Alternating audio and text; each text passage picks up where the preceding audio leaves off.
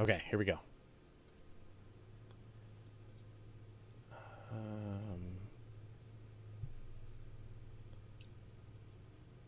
Okay. In theory, we're live.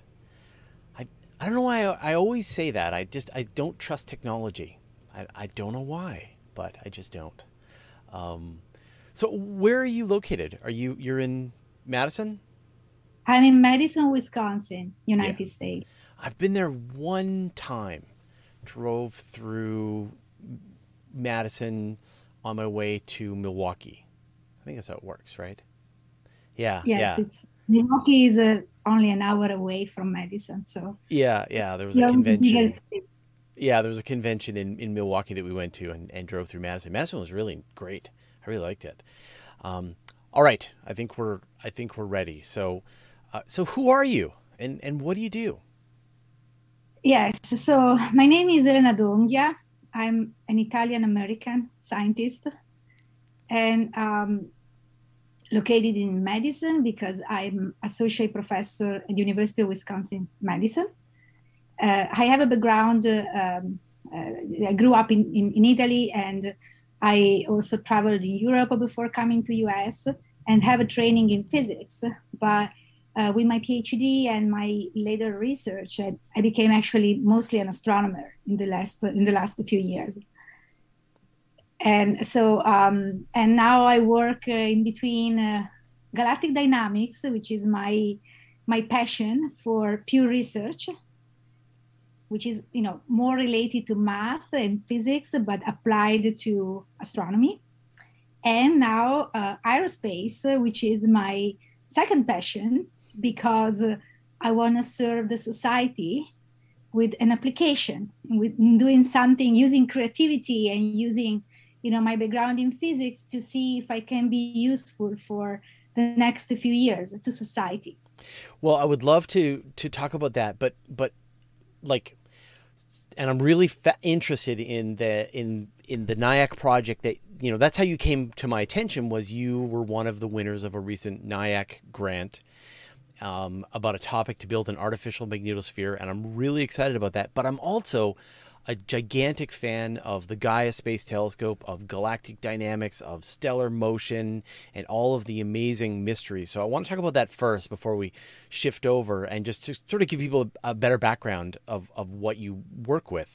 So you lead a team at Madison working on the galaxy. Can you talk about that? Yes, absolutely. Yes, I have a team of young students. They are graduate students, so they are doing their own PhD, but I also work with undergraduate students. And the common theme is try to understand how our Milky Way came together, and also, how the stars move in our Milky Way. The reason for that is that we are really in a period of renaissance for galactic dynamics. So, in order to understand the motion of stars, and the reason is exactly because we have data coming up from mainly from Gaia, the Gaia mission, which is a satellite, it's a telescope orbiting around the Earth. It's actually in space around us, and it's taking images of the sky every day. And with these images on the sky, it's giving us information for 2 billion stars in our Milky Way, 2 billion That's stars, so many stars. That's about crazy. their motion, their location, and their distance. Now, this is a big problem in astronomy. It's been a huge problem because in astronomy, we see the sky. We can see with telescopes, deep in space. That means we go back in time, watching, the sky, but we don't know. We never know exactly the distances. So, and for the Milky Way, until 20 years ago, with the previous mission, which was Hipparcos, we knew the motion of a few thousand stars. And before that, the information came from Newton, so from 400, 500 years ago. Right, the person. The person. Yeah. So we had a gap of 500 years. Then came Hipparcos 20 years ago and gave us some little information. And, that opened the eyes for a few thousand stars. And now comes Gaia and brings the information for 2 billion stars. So this means that we are in the renaissance for astronomy, because we can know now, we can, discover how far are stars, how do they move including our sun. And for example, we can know also what is the structure of our galaxy. We know that our galaxy is a disk, so it has a disk of stars, and there are features like arms, probably similar to other galaxies, but because we are inside our own galaxy, we are not sure about that. So we are discovering, like blinded people now with the data, trying to figure out, what is the structure of our galaxy? How does it look like?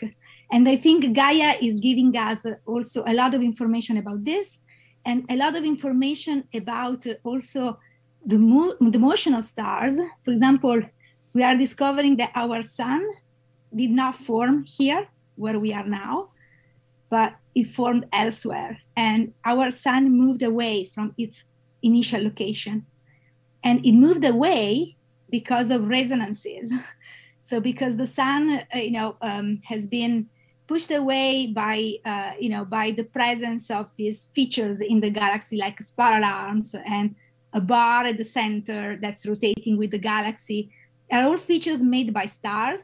They are like a pattern, like, waves, and they are perturbing the stars in a way that they move, in going in, like in a dance with other stars, because they resonate in their motion with other stars. So we are in the process with Gaia in the next 10 years to know exactly which stars resonate with other stars, what is their movement, their motions, and the structure of our own galaxy.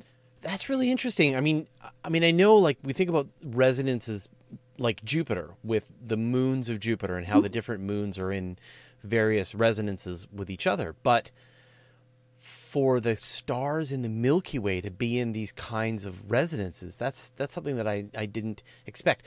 What else has Gaia taught us about the Milky Way in just a decade now that we didn't know before we started this process? So he told us that mainly that there are a lot of, so we thought before Gaia that the stellar disk is quite quiescent, quite smooth. And with Gaia, we are actually opening our eyes and seeing already that around our sun, the disk is not smooth. That means that stars are, they are forming aggregations, associations. So they associate, not because they are formed together, but because they resonate, for resonances. So we are discovering resonances. These resonances are due to really the structure of our disk. And we are discovering that there's a lot of perturbation, like undulation in our galaxy, corrugations, and the disk is like, it's plenty of waves of stars. It's a little bit like in the ocean, the stars move like when you float in the ocean, and, a pattern comes and you move with the water. It's exactly what stars do. A pattern comes and they undulate. They basically move around. And we're discovering that there's a lot of these patterns that we didn't know about. And we are trying to figure out what causes these waves. Like in the ocean, the ocean has waves when something perturbs it. And in the Milky Way, there's a lot of perturbation. So what we are discovering is that eventually there are a lot of probably clumps of dark matter. They might perturb the disk. This dark matter is not visible. It's just making, 30% of the budget of the universe mass. We are only making 4% with planets and galaxies. And eventually it's perturbing the disk, and also visible galaxies, like little dwarf galaxies. They are our companion. They are small. They orbit around the Milky Way, and they might perturb, our vicinity. There's one dwarf galaxy, especially called Sagittarius, that it's eventually perturbing and creating a lot of this corrugation. Also, with Gaia, we discovered that Milky Way cannibalized another small galaxy by gravity. gravity is the most important force in the universe. So it's what really regulates in the universe, the motion of everything. And so by cannibalization, the Milky Way probably 9 billion years ago cannibalized a smaller, another little galaxy that at that time was big enough that it's still now in the middle of our stellar disk. So they're seeing the remnants of that cannibalization. And I think this is another big story, another big discovery that came with Gaia. So this idea about dark matter, the presence of dark matter within the galaxy itself, when I envision dark matter, I think of this sort of smooth halo, a big blob that the Milky Way is embedded within, and this dark matter halo is what is responsible for the overall motion and cohesion of the Milky Way. But could you, if dark matter was in smaller blobs that were floating around, is that something that you could see in the motions of the stars?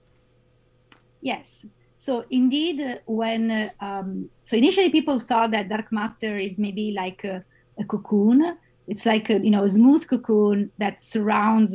It's like a halo, around the galaxy, and it's making 90% of the mass of the galaxy, just 90%. So it's the majority of the mass, but it's like a cocoon, extended, and the visible galaxy will be at the center of this cocoon. In reality, when people made the first numerical experiments to really simulate the dark matter that we believe is the framework of our universe, they realized that it's not smooth, it's not a smooth cocoon, but it's clumpy. So it's made of clumps of any mass. So the little clumps are, they have random orbits. So they are, orbiting around the center of the galaxy, or orbiting around, the central part, which is the visible galaxy. And then, that's what this is a source of perturbation. And this perturbation could actually perturb the motion of the stars, because stars and dark matter, they feel gravity both. So gravity is affecting both. And so one of the new research areas that came up in the last few years when these numerical experiments became available to the community is that, there might be these clumps of dark matter. They are perturbing streams of stars that we see on the sky. So we have also streams in there's a halo of stars as well around our galaxy. And these streams of stars can be perturbed by the presence of these dark clumps. So an interesting research area is studying the motion of the stars with Gaia in order to understand, or with future missions, in order to understand if we can constrain the nature of the dark matter, which is a mystery. Yeah. I mean, we know it's there, and we're getting better at mapping it, and we can use it as a telescope to be able to view, to use gravitational lensing, but we still don't know what it is. Exactly. Right. Well, one idea is that dark matter could be, say, these primordial black holes, these black holes left over from the formation of the universe. Would a compact object like a black hole provide a different motion of the stars than a larger diffuse blob? Could you get to a point where you actually know how big these chunks of dark matter are? So people look at into compact objects, including black hole. It seems that there's no enough of those objects to really make up all the mass of the Milky Way dark matter. Right. Okay. So you really need to invoke some exotic, particle that has never been discovered. And so it is really the mystery. And it's quite an embarrassing time right now, because I think it's more than 30 years that we have a framework, a cosmological framework for dark matter. We have all the paradigm, to form structure formations, to form galaxies within that framework. but physicists did not discover the particle yet. Well, I wouldn't So call it embarrassing. I would call it interesting, exciting, interesting, right? Like, exciting, but yeah, yeah. I mean, like, what's life without mysteries? So, well, it could be that, because the dark matter is, elusive in some way, because it only interacts with visible matter by gravity, but does not interact eventually in any other way. So it's difficult to be detected. right. However, we have, as scientists, we have to keep always our mind open that there might be something else that we just don't know, and we might be on the wrong track. Yeah, yeah. Well, I mean, with science, you try to test every idea that you can think of, hoping to disprove them, and it's only the ones that you just can't disprove that just keep sticking around. That's what turns into the consensus that maybe it's right, but still anyone can disprove it at any time. Um, so I'd like to talk a bit about like the history of the sun. Like the sun probably formed in a stellar nebula with a bunch of other stars 4 billion years, 4.5 billion years ago. Do we have any sense of where we started and who our siblings were at the time? This is a very good question. So we don't have a conclusive answer to that, but thanks to Gaia and thanks to the next upcoming survey, we're actually thinking that the sun has different properties of the neighboring stars, and so it probably formed in a cluster, so with other siblings, but eventually has been dispersed and moved away. So it's an immigrant in the part of the galaxy where we are. So it doesn't belong to. We don't belong to this area. I feel like myself, I'm an immigrant in the United States, but so the sun has been immigrated, migrated from another area, and eventually it's probably has been also, a few kiloparsecs, so several, light years, thousands of light years away, and it might have been, a slow process, the one of migrating. So, and it's really due. This is the innovative part that we believe now, due to resonances. It might have just resonated with some of these non-axis symmetry features. We call them like this, like spiral arms, to just migrate where it is now. And we know it because the sun is really placed almost in the midplane in our galaxy. And that's where basically the majority of the stars that have peculiar properties like our sun do reside if they migrate. And we know this because we make models. We use supercomputers to make models to see by gravity how stars move, just mocking exactly what happens in the Milky Way. So we have that level of details right now in our models. So it's not like the time of Newton or where people use only linear theory or pen and paper or very detailed calculation. But now these days we can really, using numerical experiments, to capture the complexity of gravity and see really how several stars move together by collective motions. So very similarly to what we believe is the physical process that regulates the motion of the stars, and we can compare to what we are learning from Gaia and from these new surveys that is telling us what the nature does. And like, I mean, this idea, I guess, of these interactions between these stars, just one by one plucking the stars out of the stellar nebula until the whole thing is sort of spread out. Do we think that we shifted from, like, did we start at the same, at least, distance from the center of the Milky Way? Did we perhaps start closer in, farther out? Is there anything weird about the sun that says that maybe it came from a very different part of the galaxy? It will not come from the central part of the galaxy. So it might have been either in slightly inner part than we are now, or slightly outer where we are now, just a few kiloparsec away, but not from the inner parts. And it takes a while, before it really moves its motion. But this is exactly the frontier, right? Right now, it's the forefront frontier, for research about galactic dynamics. So the ideal, let's say the ideal scenario is that we want to learn about each star. Where does it come from? That's the big question. Right. Yeah. So you could like roll the whole Milky Way up back in time. Mapping. And pull every galaxy that merged in and go right back to the beginning. That would be... Do you think something like that is possible? Do you think you could get to a point where you could... I mean, I think about, like, say, a three-body interaction is so chaotic, it would be really difficult to unravel the history of three objects interacting. We've got 100 billion objects interacting in the Milky Way. Do you think we could get to a point where we could start to unravel how the Milky Way came together?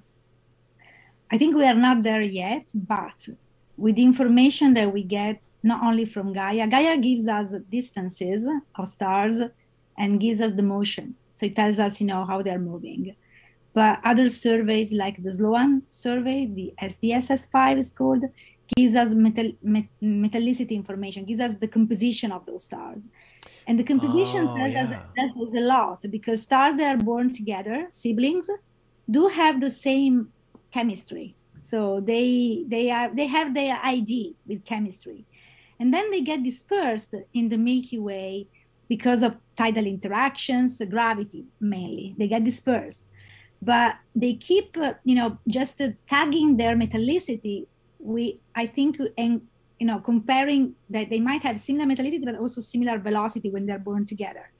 So keeping all this information together, then the idea is to try to tag all those stars and looking for the siblings, which are the stars that have similar ID in chemistry and similar velocities. Right. So that's a big frontier now. Is there like a galactic chemistry? Like, could you tell when some dwarf galaxy was consumed by the Milky Way? Do all of those stars have any kind of similar chemistry?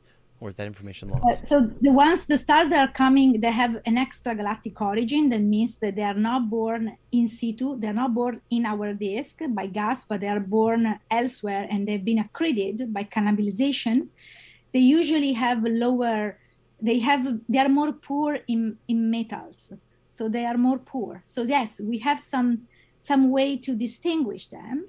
And they might have also different velocities because they are coming from something that has been accreted. So those things, we're not there yet, but there are already progress done with Gaia and the combination with these other surveys about metallicity. So we already know some cannibalization that happened, also of small little dwarf. But what we'll learn soon, also combining the new models that we have, the new computational power that we can use these days, where, as you said, you overcome the problem of the three body because you can study n body. N can be, as many as a billion stars, and solving the equation of motion for a billion of stars with supercomputers. Basically, you don't have to do it pen and paper, so that you're not able to do it. But using these complex codes, you can actually follow the motion of all those stars and stars by gravity and capturing all their features by gravity. So basically, you are overcoming that problem these days. That's why it's really a challenging but also very exciting time, because we have more models, more computational power, and now more data that opens our eyes, in our galaxy that we didn't have before. So we are making really a step forward after 500 years. Right. Yeah. Yeah. Newton would be glad to see the work that's being done. I got one last question about galaxies, and then I'd like to shift gears. Where do globular clusters come from? Oh, this is a $1 million question. I think there's no real consensus about. So these globular clusters are very interesting because they are dense structures of stars, but we know that there's no dark matter there. So there's no, and so they are an example of structure where dark matter does not surround them. So the consensus that isn't there is because the debate is because some scientists believe that they had dark matter, and this dark matter has been stripped by gravity, because usually dark matter is more extended than the stars. When the stars are more concentrated in the inner parts in any structure, and then the dark matter is like a surrounding area. So they've been stripped because it's more susceptible to tidal torques and to gravity. And other scientists don't feel that this is actually the explanation. And so those globular clusters just formed by a big burst of star formation from initial clouds of gas. But there's no consensus. It's very difficult to find structures so dense, even when you start from an initial cloud of gas. So there's a lot of physics there that involves the formation of globular clusters. And unfortunately, the numerical simulations in this case, in a cosmological context, when you really want to form globular clusters, when you form the galaxies, in those very complex simulations, it's very difficult to resolve those structures. And so it's hard to learn about really their origin. So there's a lot of debate, but this is one of the most interesting questions, because globular clusters are a mystery still, their origin, but they're very common. So all galaxies have globular clusters. But the interesting part is that they are very old structure. They can be almost as old as the universe. So they're there since a long time. Mm-hmm. Our galaxy came together much later than the globular clusters. Probably the globular clusters have been formed elsewhere, or they have been formed at the beginning of our galaxy. And they are the witness of the early universe, and they're around us. So they contain the oldest stars that we know from the universe. So what's a weird idea about globular clusters that you like? I'm not a fan of the idea that they are formed, that they had initially a dark matter subhalo, a cocoon. So I think they are really, I think they might have been formed when big concentrations of gas, were in the galaxy in the past. Maybe they've even been formed in initial disk, like giant molecular clouds when you form stars in the mm-hmm. disk, in a primordial disk, and then they might have been stripped away once they're formed, and along tails, because we know that galaxies go through interactions and distortions with other galaxies because they interact all the time, and they might have been later on accreted, in other systems or in our Milky Way. So they might have formed a long time ago in some seeds, initial seeds. And could then they have formed before the galaxies, do you think? They formed definitely before the galaxy. Huh. They formed definitely before the galaxy. So was it possible that there was the way the density of the universe was, or the temperature, or the particle environment, or whatever it was, that this was the preferred structure, was these weird spheres, and then later on, as more material was flowing in and there was more tidal streams, then you got these things spinning, and that's when you started to get the larger galaxies. Yeah, I would think that would make sense to me. It's difficult to prove it because we don't have computational power, or we are getting to the point now, but not yet, to really give an answer to that. But definitely they formed much before the galaxy, because in our understanding of the universe, and this has some, has been proved by observations. When you look at deeper in space and you see basically back in time systems are smaller in the early universe, and they become bigger by time. So today galaxies are, they grew up. They were much smaller in the past. So the little things, so little dwarf galaxy, little globular clusters, all things that have low mass and size, they formed a long time ago. They're old. And things that are, bigger, they just form later on by accretion, because gravity tends to put together mass and growing by time. So earlier you go, more, globular clusters are also very old, because if you look at the age of the stars, they have been formed a long time ago. They can be, 11 billion years old, 12 billion years old. So almost like the time of the universe. Yeah, it's I find them really fascinating. And, one is because they're very easy to see with a pair of binoculars or a small telescope. You can just see them right there in the sky, like the M13 in Hercules and things like that. And so you've got this just incredible, beautiful, and the better the camera, the better the picture, the more stars there are, the more this just looks like this incredible object. And yet we still just kind of don't know where they come from. And it's great. I love it. Maybe I hope we never find out. All right, now I want to shift gears, and this is going to be like an extreme gear shift to go completely in a totally different direction. As the listeners know, I'm a huge fan of NASA's Advanced Innovative Concepts, the NIAC Awards, and these are these small grants that are handed out to researchers who are trying to solve some interesting, fundamental, very out-of-the-box idea for space flight, for astronomy, for science, for Earth observation, for any of these ideas, but like only weird ideas, only extreme ideas are what's interesting to this group. You recently were awarded one of these NIAC grants. So tell me, what is the concept that NASA is helping you try to investigate? So NASA awarded our team. So I'm the PI, but I'm part of a team. So there are other people, that contributed to this, and awarded this idea because we came up with a novel idea about how to shield the spaceships really, from cosmic radiation. And the reason is because, companies, also private companies like SpaceX or other companies, they are really pushing for, with the idea, and are engaging the audience and the public with the idea that we'll go to Mars, and, we're going to explore other planets with the human exploration. But they never say really that this is actually not possible these days.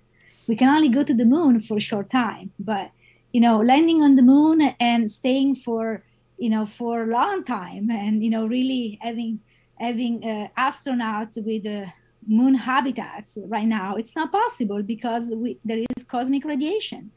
So space is actually a killer.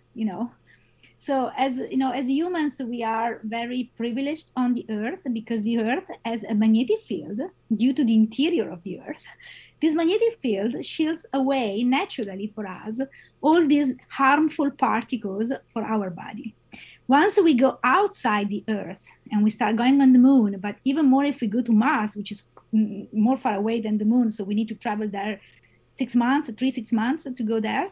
So we are exposed to all this harmful radiation. That's a little bit like being exposed to radiotherapy, like when you have cancer. So it's actually destroying your tissues. So the human species is actually very fragile to cosmic radiation. These are very energetic particles like protons or ions, or heavy ions, and they are accelerated. They're indeed called cosmic rays. They go very, very fast, and passing through our tissues, they are actually depositing a lot of energy, and this can eventually making humans very fragile to cardiovascular problems, damage of the brain, maybe developing cancer. So we don't know exactly what are all the issues with that, but definitely NASA is aware of this problem. And so we came up with the idea of looking at the nature and trying to see how nature, makes it to preserve life on our planet. It has a magnetic field. So no, we were not the first one who came up with this idea. People have looked at that, but Yeah. But I think that the advantage we had is that we are reproposing the idea of a magnetic field around spacecrafts, but with using the new technology like superconductors and using a new idea for a new configuration for the magnetic field that hasn't been used before. So our magnetosphere has been, awarded by NASA because they found novel that we have a deployable device. We provided, we invented some way a deployable device, which, it's something that NASA feels that would be the way to go. And also the geometry that we proposed produces a magnetic field in the outer part of the spacecraft, but does not provide any magnetic field in the inner parts of the spacecraft, where the astronauts would be basically based. And this is also something that hasn't been proposed before. So the previous magnetic fields were much more confined around the spacecraft, and this can cause troubles because cosmic rays, once they impact the spacecraft, they basically generate a shower of other particles that can be harmful, like neutrons, to our to astronauts. So we reduced that problem, and I think NASA wanted to bet on this and give us, a phase, awarded us with phase 1. That means that we have a feasibility study to show the proof of concept and see if we can move on with the next step. Yeah, I've done a few articles and even videos on this concept, and you can go back in NASA literature to the 50s, to the 60s. People have been proposing this idea. There have been other NIAC awards in the past that have attempted to investigate this. The European Space Agency has awarded some projects to do this out of Italy, I think. Everyone puts comments in my videos saying, why don't they just build a magnetosphere like the Earth? It's really hard. So can you sort of explain why this is such a difficult challenge? What kinds of forces and energies are we dealing with that is making this so tricky? So you need to create a magnetic field which has to be quite extended outside the spacecraft, because you want that this magnetic field deflects the cosmic rays coming from space. On the other hand, you need to, the real challenge has been always the current of each coil that generates the magnetosphere, and to how to sustain that current. And you need to have a high a lot of current and a high magnetic field to really deflect the majority of these energetic particles. This creates also big forces, magnetic forces, and you need to have a robust, solid structure. Solid structure means that the weight is large. Mm-hmm. And so this is the big challenge. So how you balance, you need to have something light, because, you can't bring in space to weight. This was the problem that people had in the past. 10 years ago, there was a successful really idea that came from Europe, especially from an Italian team. And they proposed really an active shielding, which is a magnetosphere. But the weight of the superconductors at the time, before the new era of superconductors or new materials that are coming up now, made them the structure too heavy and unfeasible. So they also proposed a geometry for the magnetic field that was too close, was too confined to the spacecraft. So they really learned the lesson, and which we started from learning from them, that was not the right geometry to use. And so we changed direction. So we used basically the previous ideas. Right. We made we learned from that, and we moved. I think we are proposing at the time when active shielding is much more promising now, because new geometries and because new materials and new superconductors that will probably allow to make this eventually feasible. Right. Yeah, the understanding that I had gotten is up until this point, every idea is in terms of mass and in terms of the power required to generate the electric field as well as the additional material, you're better off just surrounding your spacecraft with metal, or right, that in the end just metal is more cost effective than any kind of magnetic field that we're able to generate. So you are pretty excited that there's new technology, there's some new ideas. So let's talk about some of the new technologies that have come together that you think are going to enable this. Right. So let's say the new game change now is the superconductors of new generation. For example, we suggested the REPCO, but we haven't done yet a complete feasibility study. Okay, this is just what we were thinking about to suggest. REPCO are now, these superconductors are like tapes. So they are very small, and you tape them around the coil. So you have to compute how many wrapping you have to do on each coil to generate the current that you need. But they use little current each, for each wrapping. So you can sum up to the current that, for example, we needed, which is a few million ampere for each coil. So it is possible to do these days. These were not available 10 years ago. And they also work on a different temperature than what was supposed in the past. So now they have a higher temperature. So they basically, they are much more suitable for, in terms of weight and in terms of feasibility for studies like this. And they were not on the table 10 years ago. So I guess the combination of this with, we also made the initial calculation of how many coils we would need in our configuration to generate. And we found that there are 8 coils for now, but we can optimize better now with the NIAC, with these funds, because we want to really, you have to find the balance between reducing the weight as much as possible. So you want to, possibly find an optimization between the number of coils, possibly as lower as possible, because they have their weight, each of them. On the other hand, you need to create enough current to generate these magnetic fields, and they need to be solid enough, that you can basically bring them in space, and keep they can contrast the high magnetic forces, which will try to destabilize them once the magnetic field is acting.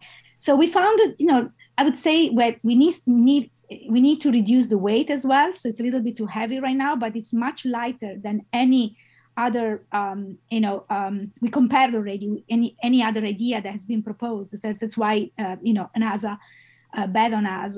And, but, we have 9 months now to optimize our model and see what we can propose for the next step as a feasible study. Also, let me tell you that, I'm the PI and the principal investigator because I initiated this by my personal curiosity, and also my will to serve this community in something that was a big challenge.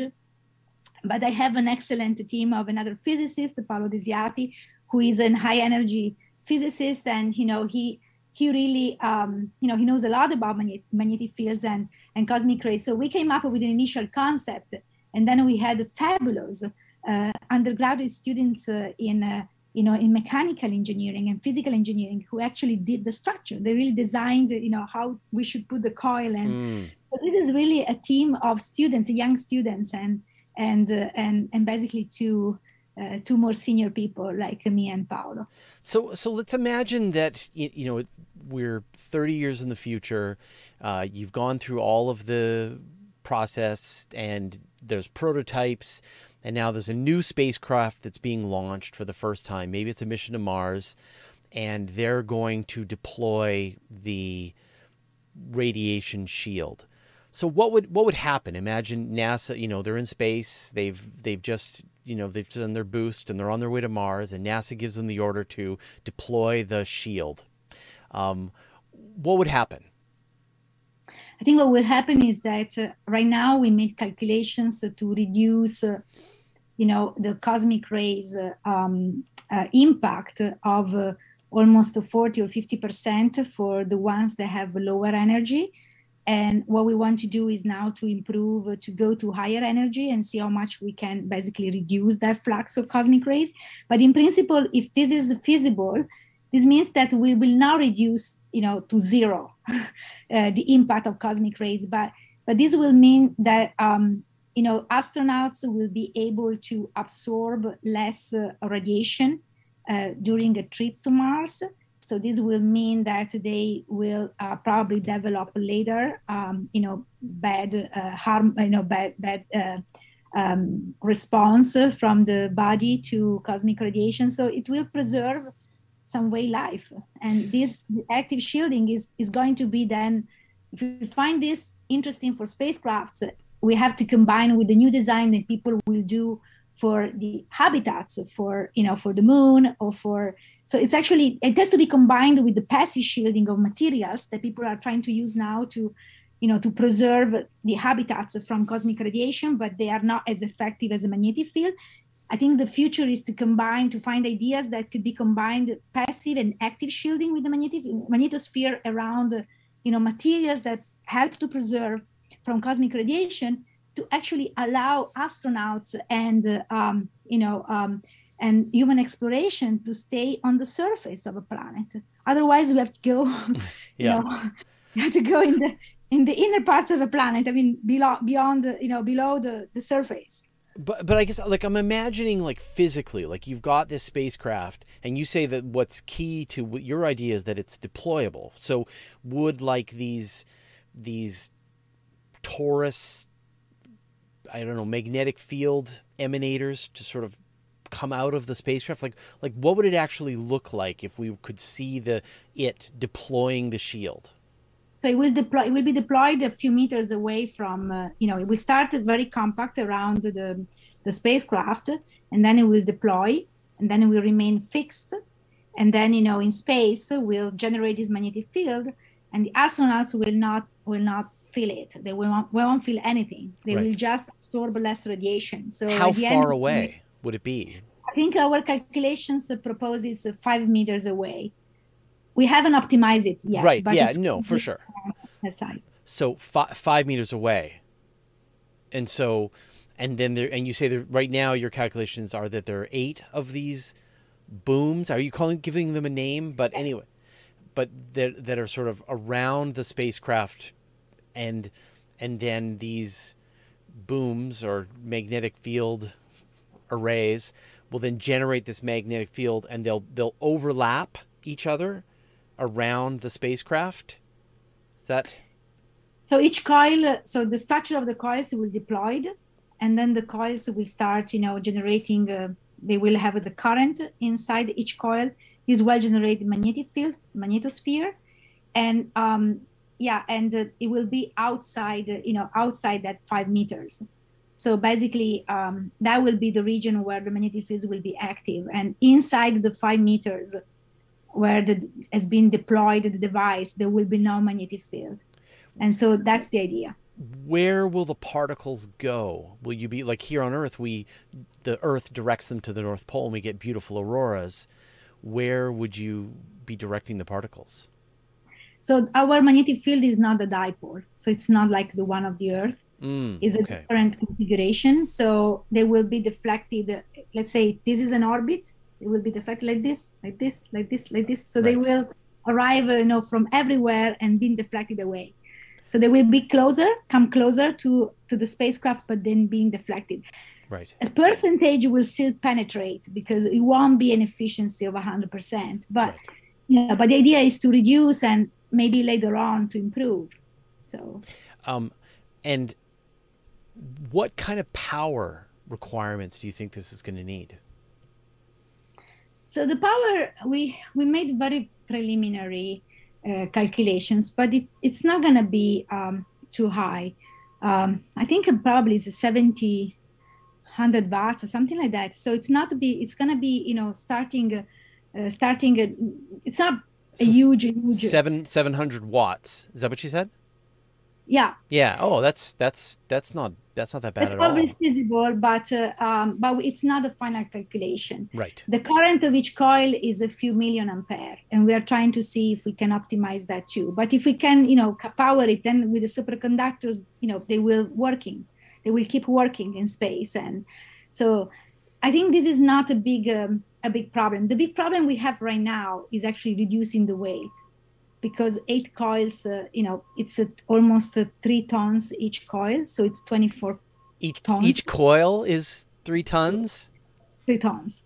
So we have to reduce it, but we haven't optimized the materials. Three tons would give you a lot of metal. Give you a lot of metal, but I mean, the Yeah. previous models were, I don't know, 300 tons. Yeah. Yeah. They I were think really the launch capacity of a starship is like 150 tons to exactly. low Earth orbit. Yeah, I So mean, we there'll be need to lots of room. reduce. We Yeah. need to reduce it, and we need to work on on new materials as well. So we haven't optimized that part yet, but this is the big challenge Yeah. now to try to think about how to do that. And also for us, next challenges would be interesting to test on space, maybe on the International Space Station, one of these coils and see one of these configuration, Mm. Um, to see really and then what do if you it works. see, I mean, it sounds like, attempting to shield in all directions on a spacecraft where mass is everything. Does this application make more sense on permanent stations, like say on the moon or on Mars? I think this configuration has been, so the devices say the design of the structure here that we propose for the NIAC is really for a spacecraft, but we know that, even spacecrafts are in evolution. So, and we know that for the Artemis project, they are not going to use active shielding. They're going to use vests or, something like passive shielding for astronauts. So, but well, it needs to be, integrated with a good design depending on the habitats that you want to build up on the moon. I think this is the next challenge. So once active shielding becomes again, it becomes, there are new interesting ideas coming up. I think these two uh, these two areas have to integrate, the designing for moon habitats, moon village that people are thinking now, and the active shielding have to be integrated. Probably they will have a different design depending, but the idea now is to propose new geometries for the magnetic field, and and showing that the numbers are there to build them up, and then of course the integration for the design will be probably changing depending on the habitats that people are thinking about, or they have to integrate it in order to have the maximal optimization Right. between how to create an habitat on the moon. And if these things will work on the moon, eventually become good ideas for Mars. Once I think we are not there yet, so Does Mars it is still far away. Do you think that it will become more efficient and effective at a larger scale? Like if you wanted a version that would protect a large space station as opposed to protecting a small spacecraft. I mean, I'm sort of imagining the the the mass of these coils. Each one is like almost the mass of your entire spacecraft. But if you make a space station that is 100 meters across, do things become a lot more efficient as you scale up? So for the space station, really for the like ISS, I don't think you really need to build an active shielding necessarily because they well for now Well, they're if you protected cannot already, but yeah exactly. So but if I think there's no to bring them on the moon, you can make use of the 3D printers. So I think some of the stuff can be printed there, or we have to, not necessarily you have to, to transfer all the material in one launch, or so one has to think about, how to do it. But I think that I don't see a big problem in building up structures that contains a lot of coil. I think the clever we have to be, or people have to be when they build up the structure, is really to build up something that is well integrated in the structure, and yeah. but once they will start building up stuff like this, I think that would be one can think about clever ways these days to basically build them up even in larger structure. They can have different, configurations and Yeah. on a moon, on a habitat instead of the spacecraft, which is more confined in a small system. So what is your sort of motivation with this?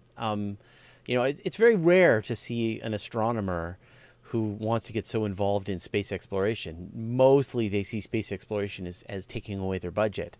But so what fascinates you about this idea of human space exploration? So I had a very bad health problem 5 years ago, 4 years ago, actually, almost five. And so I had a bad problem in a relatively younger age. I felt that life can be short. And so although I was fascinated by the idea of contributing, to society with the knowledge of stars, I thought that I needed to do something more related to space, but more applicable. And so I was very much intrigued by what Elon Musk was doing. And I thought, how can I contribute, with my knowledge? And with Paolo, we are good friends. We start thinking about, okay, how about the shielding? Because we know as physicists that cosmic rays are harmful.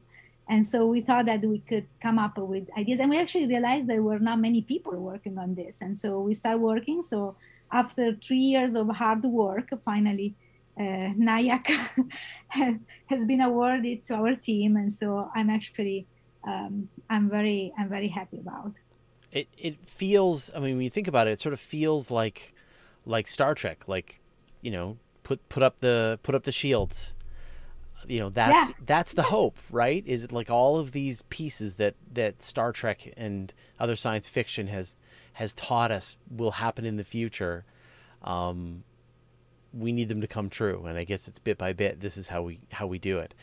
If it's fascinating work, and good luck with the research. Now comes the hard part, where you actually have to prove all these ideas and deliver your report to NASA. What's the best way for people to keep track of the project and see how you're doing? I think we will create probably a web page soon, and definitely we have been invited. We have been invited to some conferences, and we will probably post something online. So I will keep you posted if you're Perfect. interested. Now for the next 9 months, we have to work hard, Yeah. but we will keep going. Well, And so definitely, well, here's to winning a phase two. That's when you know you're really onto something, when they keep the project going. Well, Elena, thank you so much for taking the time to chat with me today. Absolutely fascinating work, both in galaxies and space exploration. I appreciate you taking the time, and and good luck. thank you so much. It All was a right, big pleasure, a great pleasure for me all as right. well. Take care. See you. Bye bye.